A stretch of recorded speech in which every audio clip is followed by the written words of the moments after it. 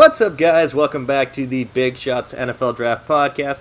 I'm your host, Mike and joined as always by my colleague over at Bluechip Scout and Devin Jackson, and we're joined by another Bluechip content creator. It's our guy Dante Collenelli. Dante, how you doing today, man? Doing great, guys. Thanks for having me on. Anytime. So, a little bit of a more lighthearted. We were originally going to do a mock draft off with Dante's favorite team, the Miami Dolphins. There's just one problem, is that if we went head-to-head doing all of Miami's, 39 picks, we'd be here till the draft itself. So, Dante is doing something similar to what I'm doing. He's dropping his final rankings, so we figured we'd have him on. And we discuss some of the differences and have him kind of explain himself on some ones, because there are some ones I think you might need some splaining. I'm sure there is. We're recording this on Monday, so you've dropped quarterbacks, running backs, wide receivers, and tight ends. Yep. I have up to the edge rankings right now, so we figured just kind of on the positions you have talked about, we'll go through. You can kind of give us a little bit of kind of where you're at with some of these guys, and then we'll kind of nitpick a little bit because, well, why not? Let's have fun. For, exactly, right? man. Yeah. We can't all have the same opinion. This is the world of Twitter, damn it. Exactly. All right, so do you want to get started with the quarterbacks? I've said a lot that this quarterback class, after the first, 7 is garbage, but really after, the first 4 is, well, it's bad. Yeah, I mean, I agree. I after Jordan Love, I think I'm out. I have Burrow, Tua, Herbert, Love, and then there's a cliff, and then at the bottom of the cliff is Jacob Eason, and then there's another cliff, and then you'll find Jalen Hurts, and then there's a bigger cliff, and the rest of the class is down there. So I really think that, I think my quarterback rankings are pretty much par for the course at this point. I mean, there's some Eason and some Hurts stands out there, but I don't know. They're developmental starters in my book, so. Yeah, I'm looking at the quarterback rankings. I mean, I know you have Eason. What is it? Round 3? Yeah. Late 3rd? Yeah, I think have so. him a little bit higher. So he's my QB 5. Same. So I have it Burrow to Herbert in round 1, Love and Eason in 2, and then Fromm and Hurts in 3. And Hurts is barely around 3.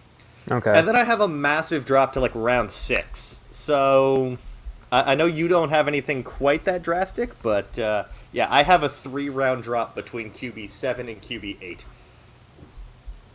Yeah, I mean, I think I'm a little bit higher on the bottom of the class. I kind of like James Morgan, and I kind of like Tyler Huntley a good bit. So they ended up bridging that gap between Hurts and Fromm to the bottom of the class, where you start getting into Brian Lewerke and Shea Patterson and Nate Stanley, who I remember I was I'm going to do 20 quarterbacks this year, and then I did them 3 in a row, and I was that's it, I'm done. I'm capping it at 16. Oh my God. Yeah, so I was you can search for Devin and I on Twitter and just watch us post all of the terrible throws that those 3 produced.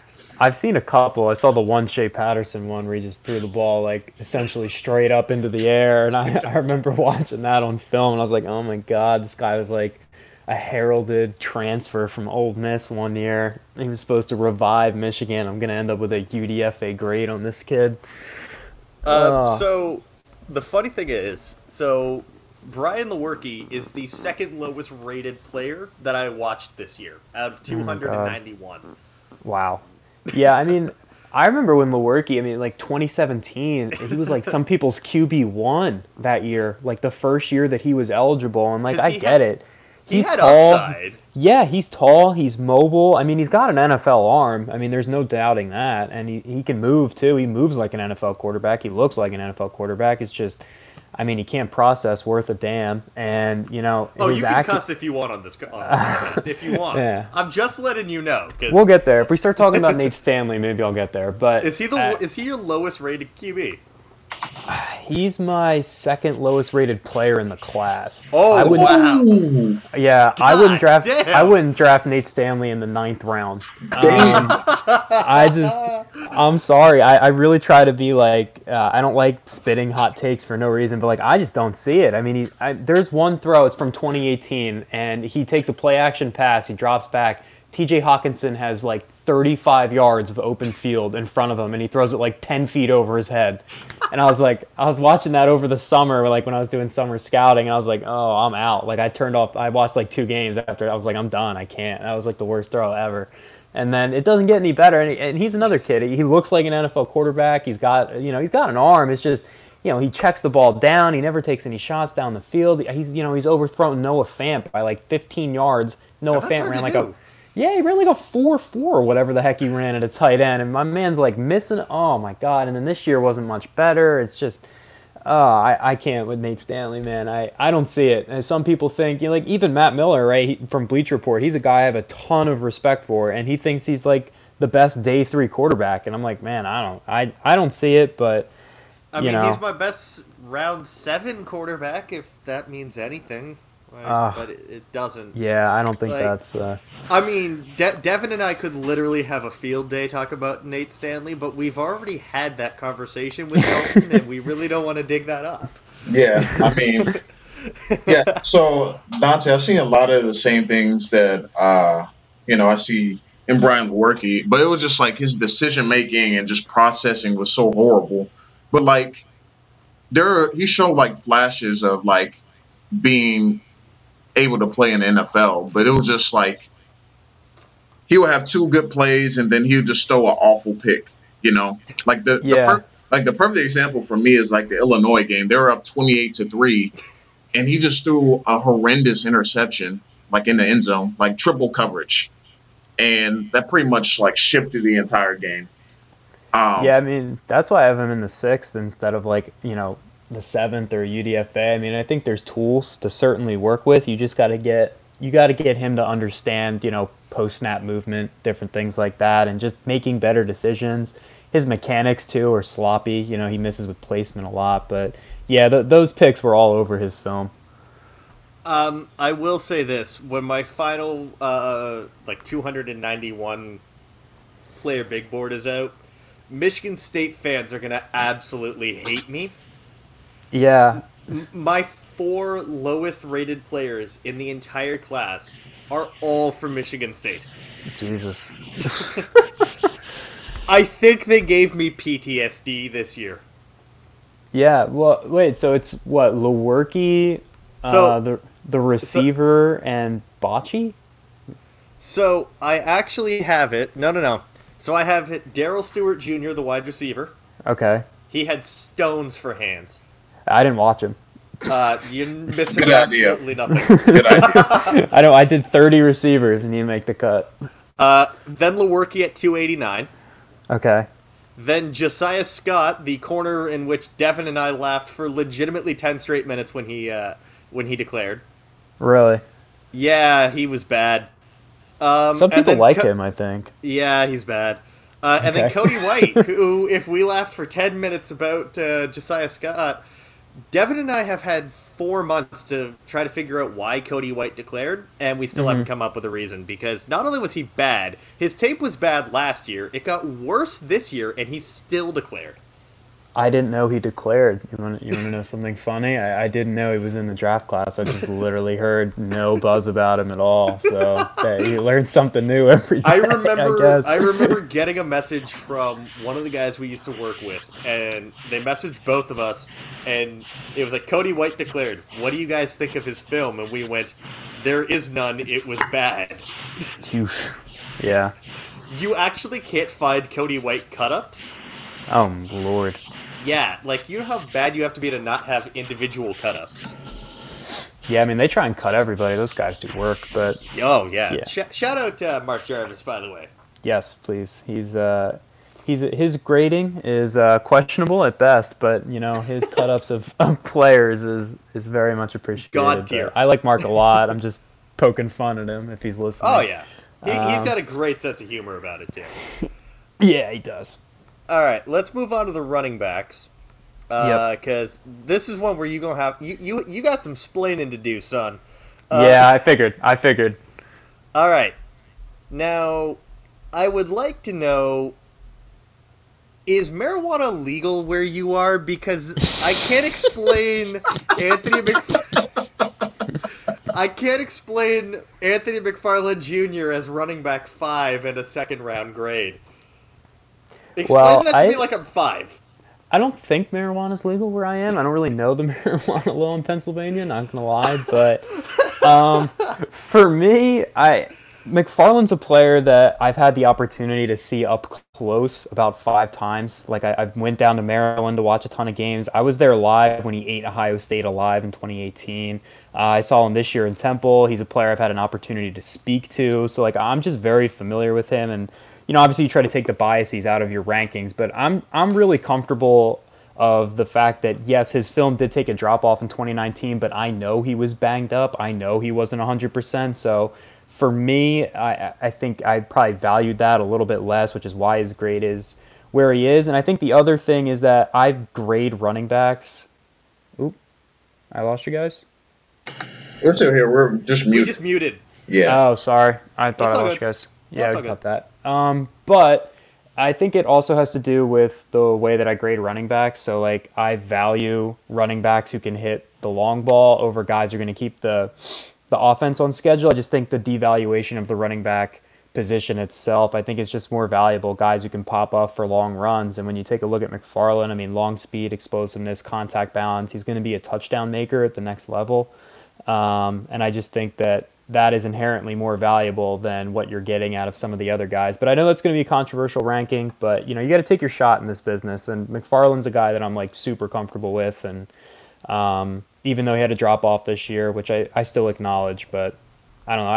I like a lot of what he brings to the table. He checks a ton of boxes for me. I get that. I do get that.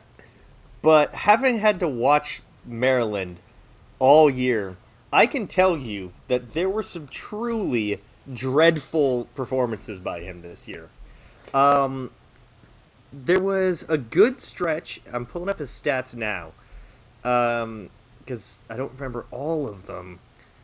But, I mean, he finished kind of... He had the great game against Temple, like you said. You saw that one live. Then he had 9 carries for 24 yards. 2 weeks later against Purdue, which, like, everyone on that defense died. Like, everyone on that defense got hurt. I remember covering that game with Devin, and we're like, does Purdue have...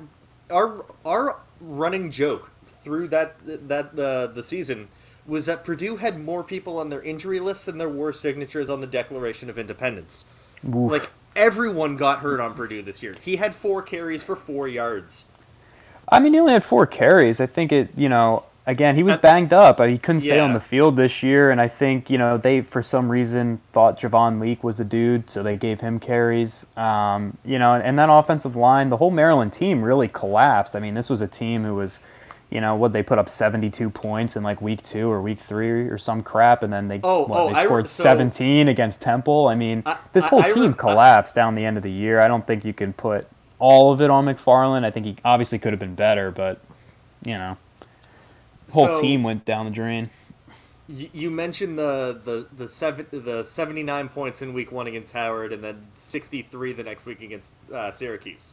Yeah. I do believe that they did not actually in conference play outscore those first 2 weeks. Oh my God! Yeah, I mean, the second I was surprised they beat Syracuse, but then they got to Temple, and I was like, man, Temple's going to get killed. Like, this is not even going to be close. I mean, these guys are putting up 70 points a game, and, we got a bunch of newbies on defense, and they scored, like, 17 points. They had, like, turnovers and fumbles, and, I don't know. That whole team went down the drain, and obviously you guys would know better than me. They just died. They were a punchline for several articles over the course of... basically from October on, because that's when we actually started doing the podcast. Our first game that we watched of them for the podcast was against Rutgers, and that game doesn't count. Yeah, right. Because Rutgers. anyways, yeah, he did not have a great season, but Maryland. No. I have McFarland as a round 6 guy. Okay. He's running back 15. Okay. I just again he couldn't carry the momentum of the year before, and it's not that even that he couldn't carry the momentum. It just fell off a cliff. Yeah, I think, obviously he could have had a better year. Again, I'm just more comfortable with what I saw in 2018, and I know where he was at from a physical standpoint in 2019. And, again, I'm taking a shot on a guy that I just think his home run ability. I really think he's going to create a ton of big plays if given the opportunity. I like the way he's built. I think he's perfect for the modern NFL. I just, it's hard for me to get excited about running backs who just don't create a lot of big plays, which is, why I have Zach Moss and Clyde Edwards-Helaire where I have them. And it's a different view of the running back position. I don't think a lot of people scout it the way that I do. And, I've said on Twitter a couple times, if you follow me, that I'm probably going to take a step back and reevaluate it this summer and just see how it's been doing the past couple of years. But I don't know. I really think McFarland's going to create a lot of big plays. I think he'll surprise a lot of people. Do you think that McFarland could have kind of a not necessarily an Alvin Kamara type of impact, but can emerge as like that since he was like so underutilized in Maryland? Yeah, I think he definitely could. I think the distinction that I would draw between Kamara and McFarland is that Kamara is just a significantly better pass catcher than McFarland is. And I don't think McFarland's a bad pass catcher by any means. I just don't think he was given much of an opportunity. They haven't had a good quarterback at Maryland since I don't even know when. It's been a long time. Yeah, so I mean, some of the balls that they were throwing him, were just, over his head or in the ground, but I thought he looked pretty good, just catching the ball away from his body. He made a couple guys miss in the open field against, I think it was Syracuse. He caught like a 25-yard touchdown pass, so there's some flashes there. I think Kamara's obviously would be like a crazy ceiling for him, but that type of role I could definitely see. I mean, they definitely run similar. They both run angry. They both have, really good contact balance. They're both super explosive. So I could definitely see that type of role for him. Yeah, because, I mean, now thinking back to watching him at Maryland, it was just so confusing on why they weren't using him. They were just constantly using Javon Leake.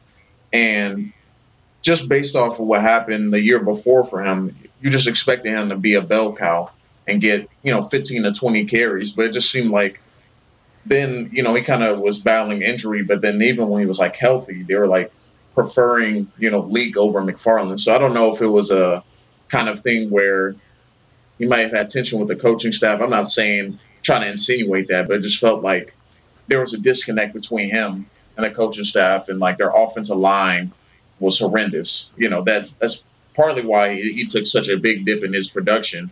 But it was just kind of mind-boggling because even in the games they were blowing folks out, he wasn't really producing that much.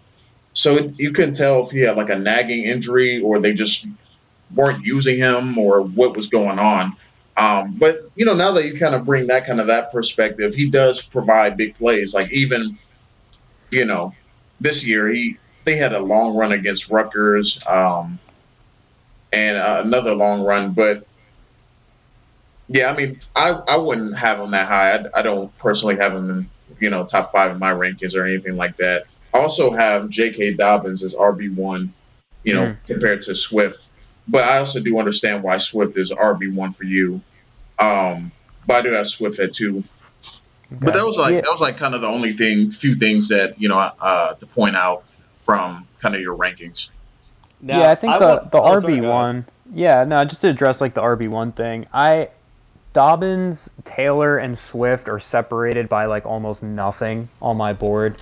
So like, I mean, honestly, I really love Dobbins. I mean, there's like almost nothing separating them. I think like Swift is like 18 or 19, and I have Taylor at like 22 and Dobbins at like 24 or something like that. So, I mean, I think putting any of them at RB1 is totally fair. I just think Swift brings the most complete skill set, which is what I tend to gravitate towards.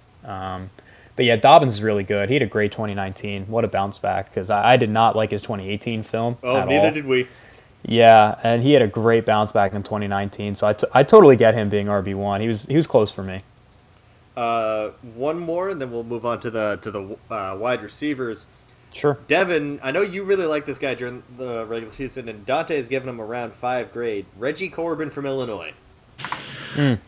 Yeah, I saw he was ranked 17th on your list. Something like that. It sounds about right. Yeah, 16th. Yeah, I'm a big fan of Reggie Corbin. I think the round grade is appropriate. He's a smaller running back. Really didn't have that impressive a season this year.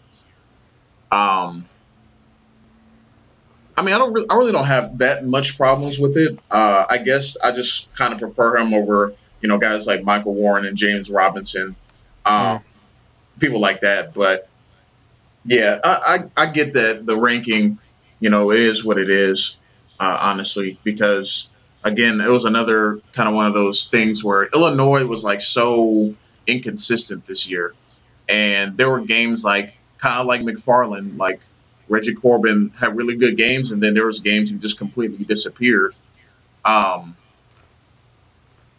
But yeah, I thought I would see more explosive plays from him.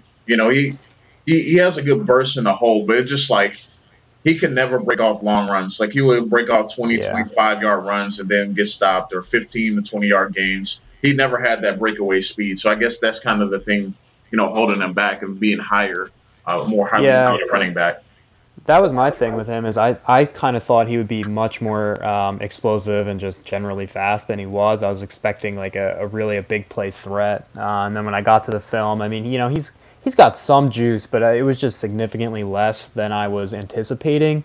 And then I just think he's a role guy. He's not going to be the bell cow of a backfield. I think, he's a rotational guy. So yeah, I think the 5th round is about, I think it's pretty fair, honestly, for Corbin. And what's difficult about the running back position, and it's, again, if you follow me on Twitter, you know this, but like I don't like ranking running backs. I can't stand it because I'll rank a running back in the 6th round, and the NFL will draft him in the 6th round, and then he'll pop off for 1,000 yards, in his first season, and I got people on Twitter saying I'm dumb, and it's like, well, no, I'm not dumb. He just went to a good team with a good offensive line that fed him the ball 30 times a game, So ranking running backs is extremely difficult. I think it's just, you have to pick a couple of traits and really just bank on those, because any running back can go to a team with a good offensive line and be productive. I firmly believe that. So, it gets kind of difficult. For sure. Taking a look at the wide receiver rankings, I almost don't want to talk about this one because I don't want your Twitter mentions to be absolutely in flames from two very different perspectives. Don't do it. But shall we talk about he who shall not be named? Let's do it. Tyler Johnson in round 3? Yep. You kind of knew this one was coming. I feel like I'm high on him compared to a lot of people. You are a lot that's higher. what we're referring to, because there are still some that think he's like a round 2 player. They're not found outside of the state of Minnesota.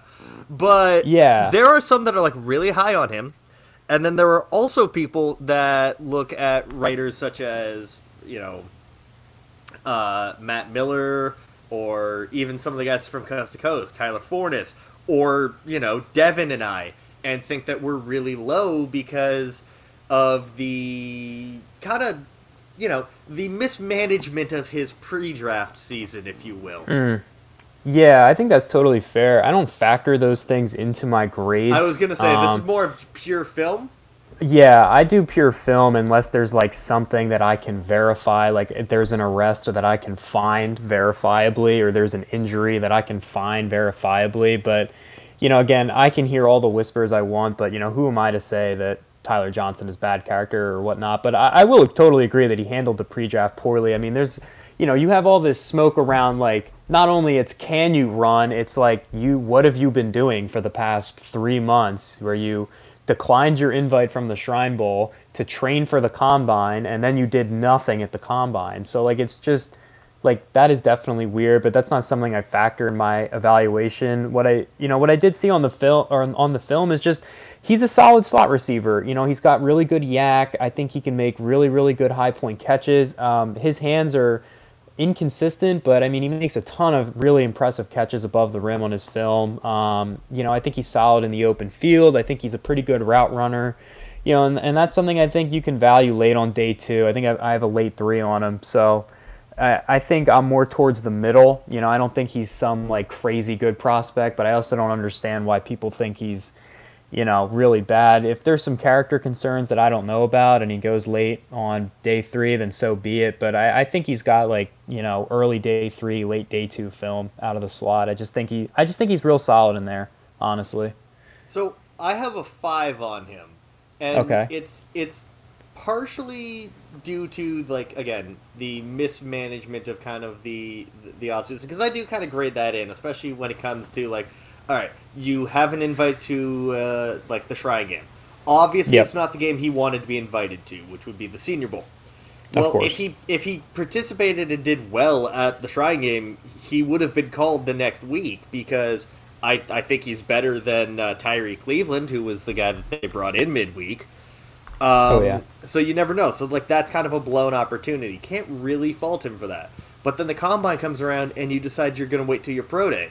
Now, obviously, he didn't see the batshit craziness that is, the global pandemic coming, canceling everything in its, in its wake, coming. But you had the opportunity. More people are going to be at the Combine than are going to be at your pro day.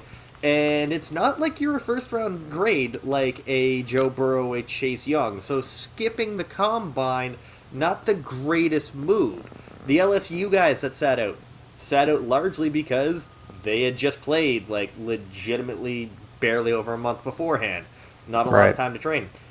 Tyler Johnson's been off since New Year's. So, like, it kind of just, that all compounded, and just, I have questions about, is there anything he does exceptionally well? He does everything okay to good. He has some very questionable drops, like the one that cost them in the Iowa game. His hands cost them against Iowa. And there were games where, I mean, Devin and I had to watch him on a week-to-week basis. Devin had Tyler Johnson on his fantasy team, and I had Rashad Bateman on mine. And there were games where they were funneling targets to Tyler Johnson, and he's not catching them. And Rashad Bateman, who is arguably a much better prospect, is not getting the ball. Yeah, I mean, I think Bateman's much better than Johnson. I'm not gonna I'm not gonna dispute that at all. I can't wait to dig into his film, man. I can't. Yeah, he's gonna be fun. He's gonna be fun. There's a couple of guys on Minnesota's offense I can't wait to watch this year. But I mean, Johnson, I think Johnson's pretty above average after the catch, and I think he's above average at the catch point too. Surprisingly, his hands are better above the rim than they are in front of his face. If you look at a lot of his drops, I mean, to me, they look like concentration drops, or he kind of struggles to adjust when, like, guys are flashing across his face, different things like that, I think. But I also think he's above average route runner too, if I'm being honest. I think he's pretty quick in and out of his breaks. I think he's pretty smooth. His tree's not that varied, but he's got really good feet too at the line of scrimmage. I like his releases versus press. Different things like that, but I totally understand why you are like where you're at with him. I don't factor in things like, a bad pre-draft unless I can verifiably nail it down. I don't think that's fair, but I get it. I mean, I'm not going to sit here and defend him not running at the Combine. I mean, what have you been doing, like you said, since New Year's? How are you not prepared for this event? Like, it's not like you went to the Shrine Bowl. Like, you can't even blame it on that. So, that was definitely a poor decision on his part. Now, I want to give you an opportunity to talk about your guy, Joe Reed. Virginia, oh, please. I love Joe Reed. The floor is yours. Yeah, so Joe Reed is not really a typical wide receiver. He's kind of a wide receiver running back hybrid, almost like Antonio Gibson from Memphis, who's like a much more popular name in this category. Gibson's more running back than receiver. Reed is more receiver than running back. I just think, man, the skill set that he brings right now is just perfect for the NFL. First of all, he's the best kick returner in the class. He had the highest average, brought back multiple kicks for touchdowns over the past couple of years. He's got really soft hands. He can make adjustments at the catch point. He's not the biggest guy in the world, but he's got really good hops. I mean, there's a rep against Notre Dame where he jumps it looks like he jumps almost his own height into the air and just towers over this Notre Dame safety who's coming down to make a hit. It's one of the more impressive catches I saw this year, and his ability to make people miss in the open field is just so impressive. He can cut on a dime, change directions. His hips are super smooth. His feet are quick. I think, Johnson I compared him to Ty Montgomery, I believe. And I think that, Ty Montgomery, I think, would have had a better career if he had his head on straight a little bit. But Reed is just perfect for today's NFL. I mean, just imagine him with the Chiefs, man, catching that ball from Mahomes, in the screen game and the little, RPO dump offs that they do and all that jazz. I mean, he would be perfect in an offense like that, or the Packers, or whatever. He's like the B- version of Laviska Shenault. That's kind of, I think, the comp that I like to use for people too. Is he's very similar to Laviska, who's another player that I really like. They're built similarly. They play similarly. And Reed isn't the best route runner in the world. You're not going to get a dynamic wide receiver one threat with him, but you're going to get someone who can take any ball at any time to the end zone. And I just think that in today's NFL that is circled around passing the ball and getting it out to your athletes, I just think Joe Reed is perfect for that. Yeah, I guess for me, I think your list between like 10 and 17 is intriguing.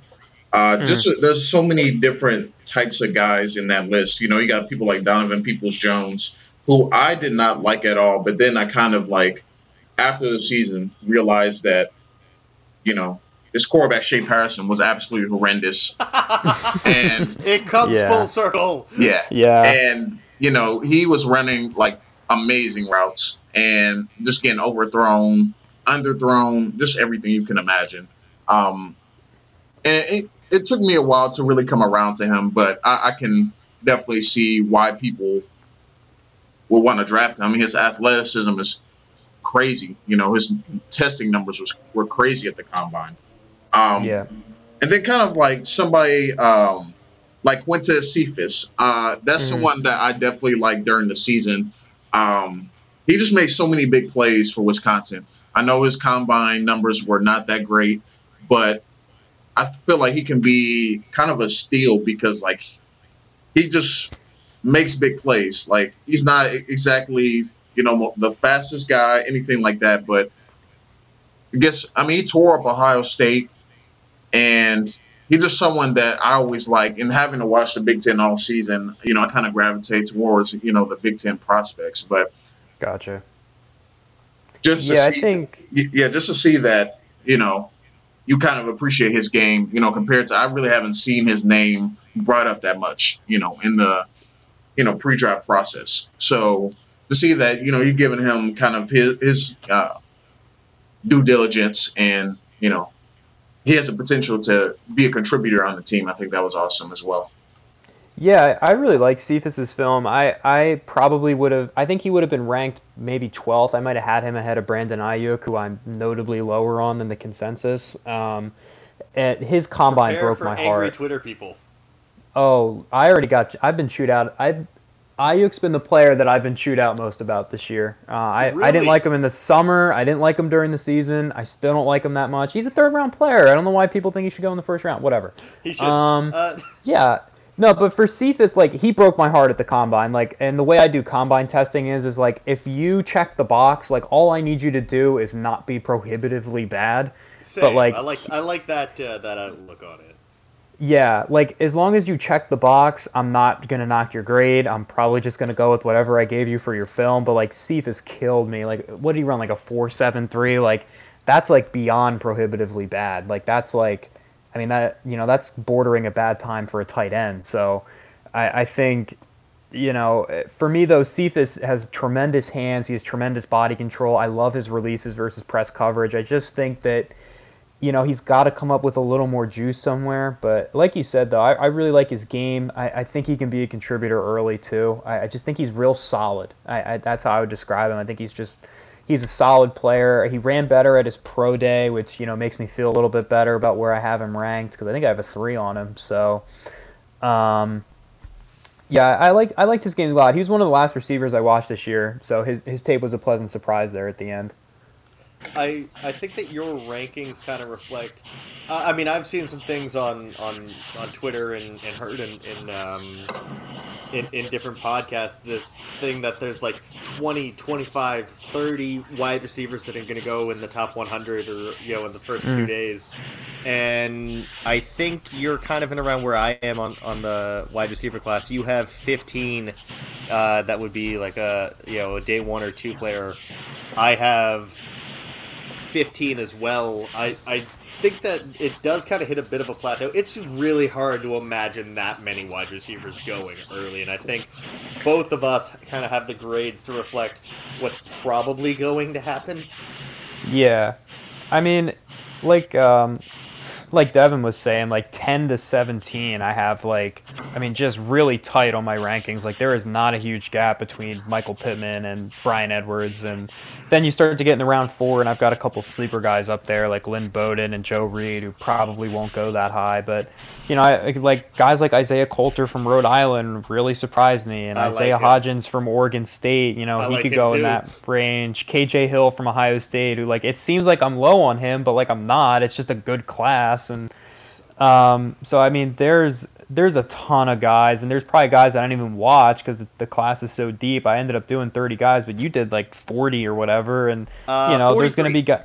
Yeah, I mean, there's going to be guys who I didn't watch that sneak up into the the earlier rounds. I think, I really think that it's not that crazy that 20 guys are going to go in the first 3 rounds. I don't think it's that insane, honestly. Just because the talent's so good, and there's a lot of teams who are going to be sitting there just drafting for BPA, and they're going to pick their best player on the board, and more likely than not in this class it's going to be a receiver. So I did 43, and the first thing that was texted to me when my article was posted to Bluechip Scouting was from our guy ET, who just goes, "Why did Aesop Winston make your top 43?"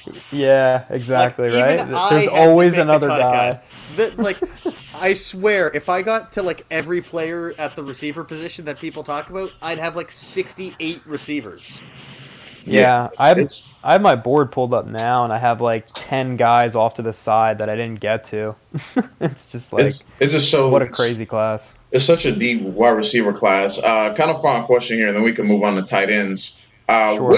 What is your consensus on KJ Hamler? I've seen over the last couple of weeks, people are really split on what he brings to the table and what he can do at the next level.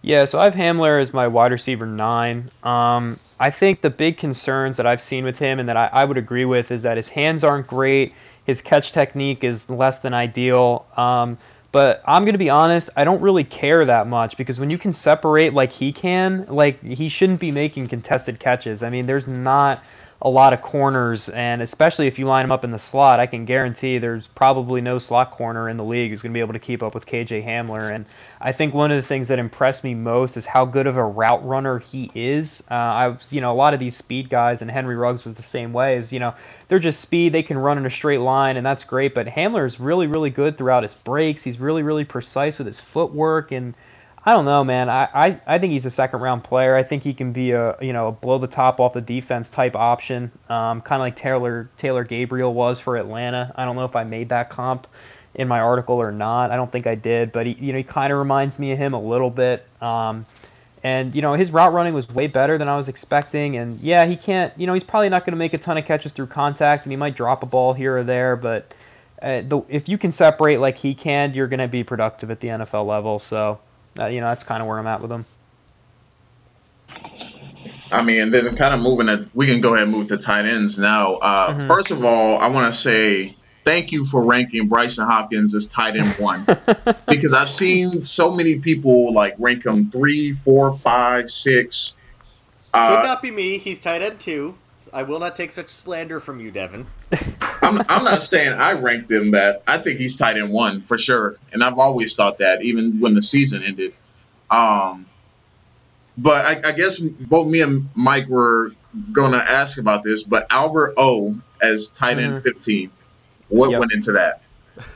I just don't see it. I really don't. I mean, there is nothing on his film that indicates that his combine testing is going to be anywhere near what he's going to produce at the NFL level. I mean, he separates from almost nobody on film, and he's not quick out of his breaks. His hips are stiff. His feet are slow. He's not, and also not only that, he's a huge dude and he can't block.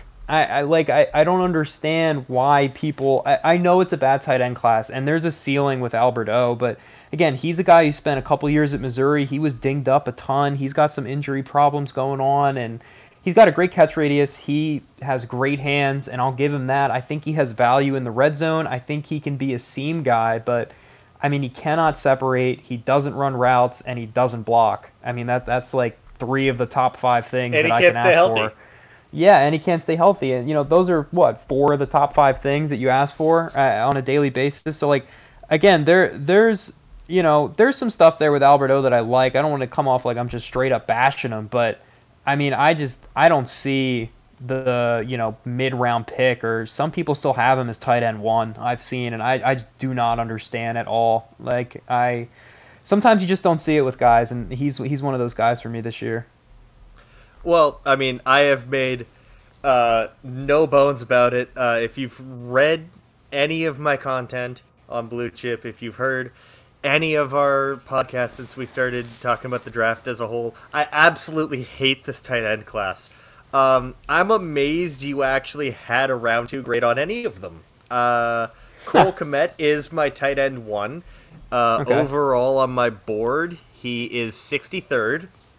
Bryson Hopkins is 64th. So they're essentially the same. I have 6 round 3 grades on tight ends. Okay. And then I also have 6 round 5 grades on tight ends. I hate this class, man. Literally, so 2/3 of this class is either a 3rd round or a 5th round grade. Yeah, I didn't. I think I wrote that too when I posted my rankings. Like, this is not a good class. Like, I am not a huge fan. I mean, like, my 10th tight end that I ranked has a 5th round grade. So like, we're outside of day 2 in the top 10. You come out of the receiver class. I got 20 dudes ranked on the first 2 days of the draft. It was like, so it's completely different. But I think that there's contributors here and there. I don't see a tight end 1 in this class outside of like maybe Hopkins in 2 years, which is why he's my tight end 1. But I just see a ton of guys who are tight end 2s or developmental players. If you wanted a tight end, you better be able to play special teams. I'll tell you that much.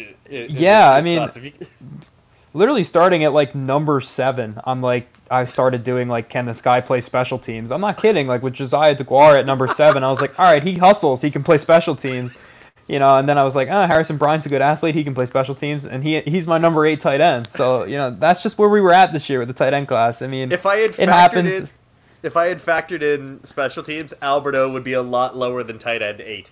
Like, yeah, Carter Donick summed it up perfectly when he said that Albert, Okoye-Boonham's, 40 time at the combine was the most shocking thing.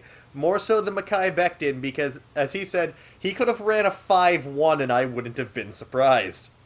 He played slow, ran fast, can't block. The tape didn't match what he put in Indy. Like, you're almost changing my mind, but I've already submitted that article, so... Yeah, I just don't see it. And again, like, I do factor in for athletic testing. It makes up a percentage of my grade. So I will say this. I've never said this before, but he was a UDFA grade before he ran what he ran at the combine. Yeah, he would have been one of my like 3 or 4 UDFA grades this year. I just don't see it. I think he should have gone back for his senior year and tried to show a little bit more juice and, but Missouri had like a mass exodus. They got problems going on over there. I don't know what they're doing, but yeah, his combine saved him for me. Like, he would have been my lowest ranked tight end. So there's a little tidbit for you. There's one guy that's not on this list. Okay. That is on mine. He's a 7th round grade. His tape was not great, but he can block. He was like never featured in the passing game. And partially because Shea Patterson sucks, and partially because of the offense. But it was Sean McEwen, and I interviewed him down in Mobile, and I gotta say, stock up to Sean McEwen, because when I asked about Shea Patterson, I could tell, because, I mean, he's a gigantic human being. He's 6'7" and like 260. Yep. That, he's a prototypical blocking tight end.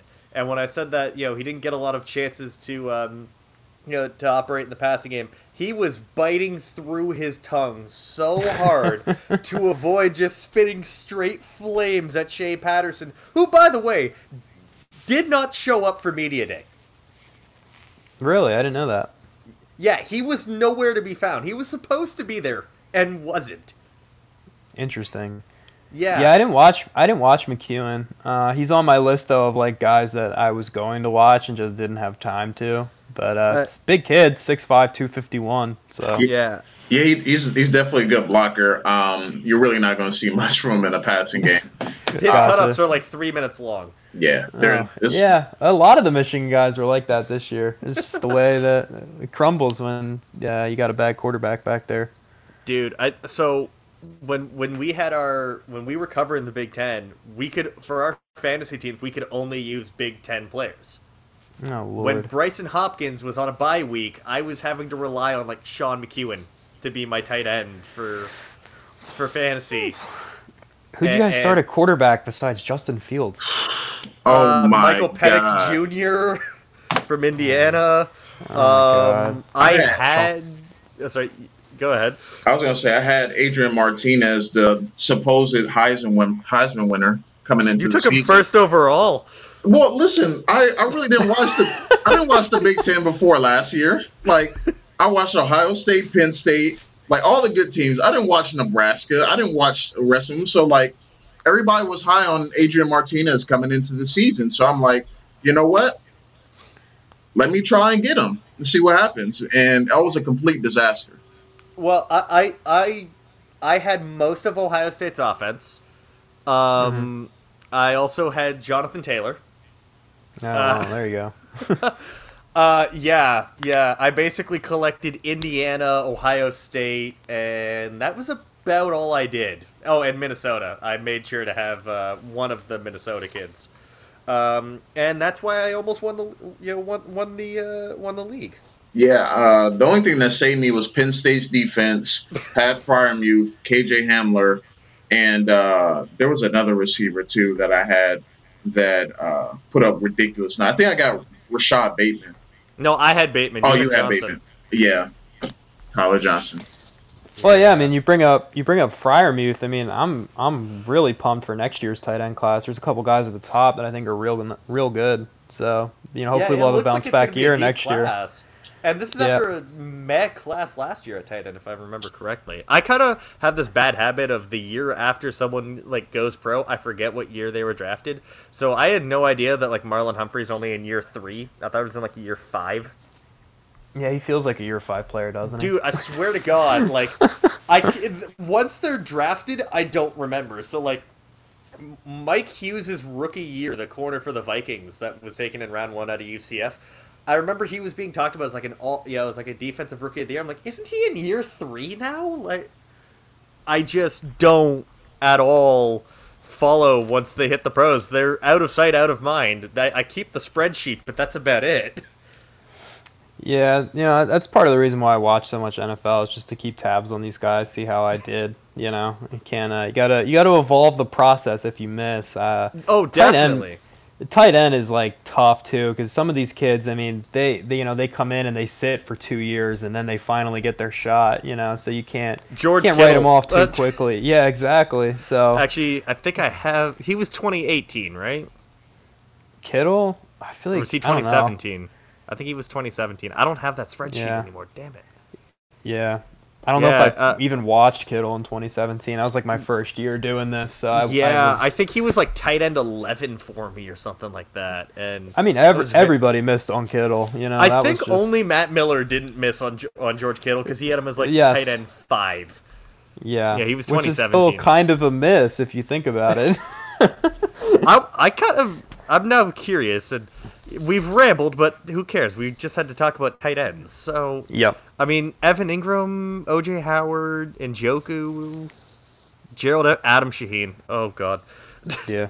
Adam Shaheen is why I don't like Adam Troutman. Okay. Yeah. Yeah, I mean... There's way too many similarities. My thing with Troutman is just that I think he's a fine developmental player. I mean, all the tools are there. people want to hype him up like he's some kind of like uber athlete or he's some kind of like really good blocker. You guys obviously follow Dalton Miller on Twitter, but he tweeted out the one picture of one of the dudes that Troutman was blocking, and he was like 5'9", 170 something, like from Idaho Southern or some crap, So again, like School for the blind. Yeah, like Troutman's fine. I don't see tight end one. I just think that there's a ton of hurdles you have to get over, level of competition, play strength. And I don't think he's that good of an athlete either. I think he's a fine athlete, and there's nothing wrong with that, but he's not like overly explosive. I don't think he's crazy quick in short spaces. I don't think he's really fast down the field either. I mean, people are like, oh, well, he puts, guys in the dirt when he's a blocker. I'm like, yeah, but he should be. Those are Division II guys. I'm going to ask this dude to play in the NFL next year. He should be putting them in the dirt, especially when they're 5'9", 170 or whatever that one kid was. You can go search it after this. It's really funny.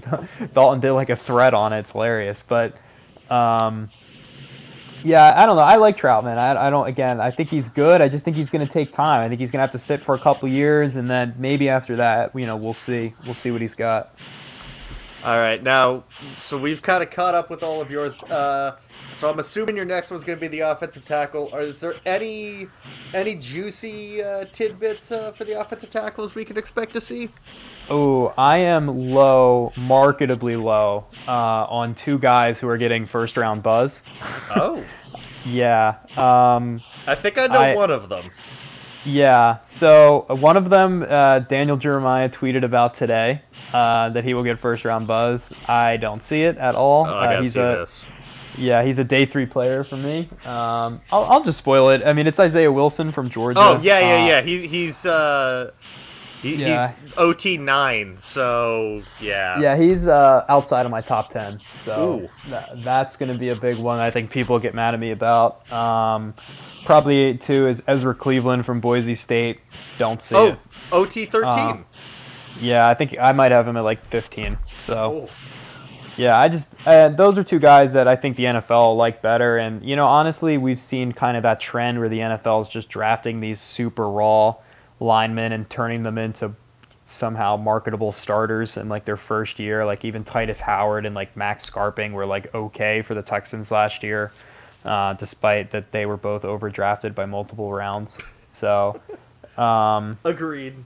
Yeah, so offensive line evaluation's getting weird where it's like, in my opinion, like Ezra Cleveland definitely has day 3 film, but I mean, he has first round tools. Like I'm not going to tell you that he doesn't, but I don't know. We'll see. We'll see how the public reacts to me hating on those guys, but I don't think the public's going to hate you not liking Ezra Cleveland. Cuz Twitter essentially says the same thing, that he's like a day 3 guy. The one I get the most hate out of for not being high on is Prince Tega Winogo. Okay. I need someone to explain his hype like I'm 5. Well, I believe he's like my OT 7. I'll pull it up. I wrote the article already. He's OT 12 for me. Okay. I mean, my thing is that there's a ceiling that he possesses that a lot of other guys don't, and I think he has a lower floor. Yeah, so he's my OT 7. I just think that there's so much room for him to grow. He hasn't played a ton of football, so yeah, he's raw from a technical standpoint, but he's got really good movement skills. I think he's a good blocker in space. His feet are pretty smooth. I think you just have to clean him up around the edges. He's a powerful kid, too. He moves guys off the line in the run game. I'm just kind of projecting that ceiling a little bit. I'm probably just a little bit more confident in what he can become than you are. I would imagine that would be our disconnect. But yeah, so I don't know. I think he's like a late second round guy, probably for me. All right, so we've talked a little bit about just about everything. We will have to do this again in the future once Miami is eventually done selecting all 78 of their picks. Don't hold your breath. It might be another 2 years before we stop having a million picks. We still got plenty of them for 2021. But we can at least review them, so I don't have to go Yes, head to head and can. have Devin somehow draft Josh Uche in like round 5 to beat me a 4th time. It is beautiful, man. I mean, I am You the see next. what I have to deal with, Dante? I am the next hot GM on the market. All right, like Hey, if let me know if you get hired. I'd love to be a scout in the department. listen, you two guys will be the first two guys I'll call, and we're gonna take over the league and win 5 championships in 10 years. I I'm ready. legitimately had every single person on Twitter go, "Yes, Mike, your draft was better than Devin's in the Panthers," and I still lost. I just have a knack of finding people's guys. Like I don't even do research. I'm just sitting there thinking like, like this guy's gotten a lot of buzz. Why don't I pick him? And then it just happens to be the person's guys. I Hey, mean, that's the smart way to do it if you're doing the votes on Twitter. Just pick the the popular sleeper picks. That's the best way Like to do it. again, he lost last week's like Twitter poll that I put out, but I literally lost purely because I picked Shaq Quarterman in round 5. That was like the only reason I was given. I picked the better players, but just Shaq Quarterman was drafted a round too early. I mean, I have a 5 on Shaq Quarterman, so Yeah, I don't think I did that bad of a job. Yeah, I don't think Anyways, that's that bad of a guys, until next week, I've been Mike Nation. You can find me on Twitter at MikeH_draft. You can find Devin on Twitter at RealD_Jackson. You can find Dante on Twitter at Dante Collenelli. You can find all of our work over at Bluechip Scouting. Dante is going to continue crushing out those rankings. I have to get through a really busy school week, then I will finish cranking out mine. Then before you know it, it'll be the draft, and we'll probably spend like a month talking about the draft because we only do this like once or twice a week. And then it's time to talk about college football, and that's going to be really fun if we have college football. Fingers crossed we'll have college football. Stay safe, wash your hands, stay inside, all that good jazz. We'll see you next week.